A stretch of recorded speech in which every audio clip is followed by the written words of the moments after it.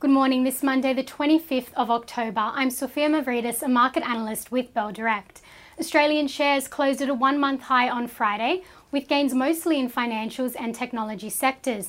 On Wall Street, the Dow Jones closed at a record for the first time since mid-August, as investors moved out of tech stocks and into blue chips.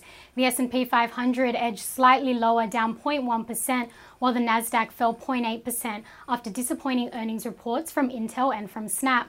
However, US earnings season has boosted the market to an all-time high this month. There is still uncertainty in the market amid labour shortages and cost pressures. The Federal Reserve Chairman Jerome Powell has commented on inflation and policy tightening. He's made it clear the central bank is soon to begin tapering its bond purchases. As for what to watch today locally, this morning the SPI futures are suggesting the ASX 200 will rise 0.4% at the open, extending last week's advance. Companies that are set to go ex-dividend today include Clover Corporation, CLV, Jupiter Mines, JMS, and New Hope Corporation, NHC.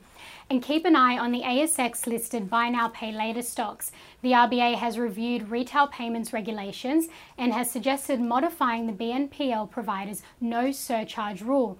So some of the BNPL stocks that may be affected include Afterpay, APT, Zip, Z1P, and Splitit, SPT.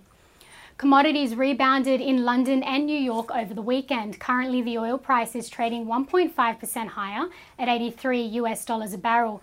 Gold is higher, however, trimmed early gains to trade as the US dollar cut losses now that the Fed is ready to begin tapering.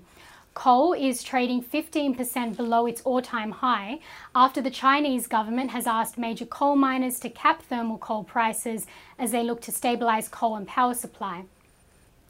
And the seaborne iron ore price is lower, trading at $122.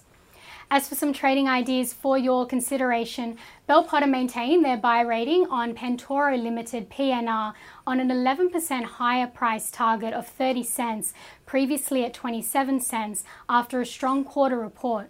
PNR last closed at 21 cents, implying 42.9% share price growth in a year.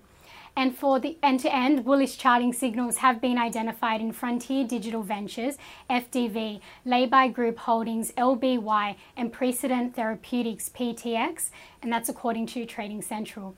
I'm Sophia Mavridis with Bell Direct. Have a great day and happy trading.